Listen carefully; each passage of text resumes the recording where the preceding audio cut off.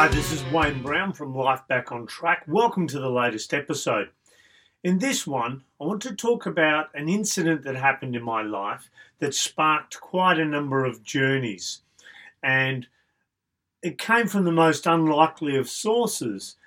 You see, my father, who was the instigator of these journeys, was, and still is, someone who tends to keep his opinion to himself in regards to your life. So he's not always forthcoming with advice or anything like that.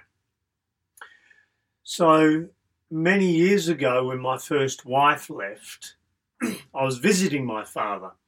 And this was only probably about 5 or 6 months after the separation.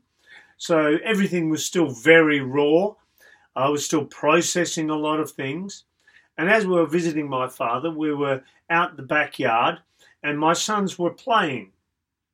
My father and I were talking, and as we were playing, my youngest son did something that displeased me. So I suppose it was probably an impulse rather than a thought-out action, is I smacked his bum. And my father, who, bless him, is, like I said, not someone who normally puts forward an opinion or a statement in that sort of context, but he looked at me and he said, "Why are you taking it out on him?" Now, at the time, it didn't really hit me with any massive magnitude. And it was only later, once I'd gone home and I'd put my sons to bed, that the house was quiet and I had that bit of time to myself, that the impact of that statement hit me. And the reason it hit me so hard is because there was a number of levels to it, which at first I hadn't contemplated or been aware of until I had that chance to sit and think about it. And the crazy thing is that sometimes our best lessons can come from the most unlikely places, at the most unlikely times, and in the most unlikely method. So this was very unexpected. So I sat there thinking about the different levels of this statement that my father had made. And on the surface, it would look relatively simple. But the more I thought about it, it made me look at my parenting and the safe space that I was creating for my sons so that they could also come to grips with their parents splitting up, because that situation wasn't just about me. It wasn't just about their mother. It was about them as well. So it got me thinking about that. And it also got me thinking about the way I processed anger, the way that I expressed my anger, and also what it meant to me. It also got me thinking about where I was myself in regards to processing that relationship and being able to move forward after learning what I needed from it. So that statement from my father at first didn't seem like that big a deal. However, the more I thought about it, and there was more than those 3 layers, but they were the 3 major ones that hit me. And it got me thinking about those. So it really got me thinking about my role as a parent, my role as a father, my role of creating a safe space for my sons so that when they came over, they were comfortable with me.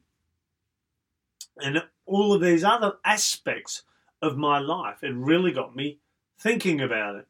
And it's funny, for many years, I'd never even mentioned this to my father. And a number of years ago, we went away, we did a golfing holiday. And while we were driving, I thought this is a perfect opportunity. He's in the car, he can't go anywhere, so I may as well talk to him about it. So I thanked him for that and let him know the impact that one simple line had on me and how much of a profound effect it had. And also letting him know that he may not have meant a massive amount by it. It did, however, make a massive difference to my life, the way I processed my anger and looked at my anger and expressed my anger also. And that looking at my anger and stuff also impacted my relationships, my friendships, all these different aspects. It just had a domino effect on many different areas of my life. So the reason I wanted to tell you this story is I wanted to make you aware that sometimes the thing that will flip your life around can be right in front of you. It can be a song, it could be a lyric, it could be a book that you read, it could be a offhand comment like my father's, where something can open you up to a new you, a new version of you, an aspect of you hadn't contemplated before. So this episode was more about getting you to think about where your lessons are coming from, because sometimes our best teacher can be right in front of us and we don't even realise it. A teacher that I love to use as children reminds me to chill out a bit, relax, be in the moment and enjoy life and use my creativity. And having those sorts of people in my life make a big difference.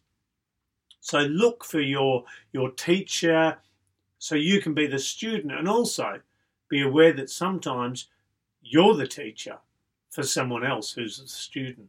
So that's it. A nice deep philosophical pondering for this episode.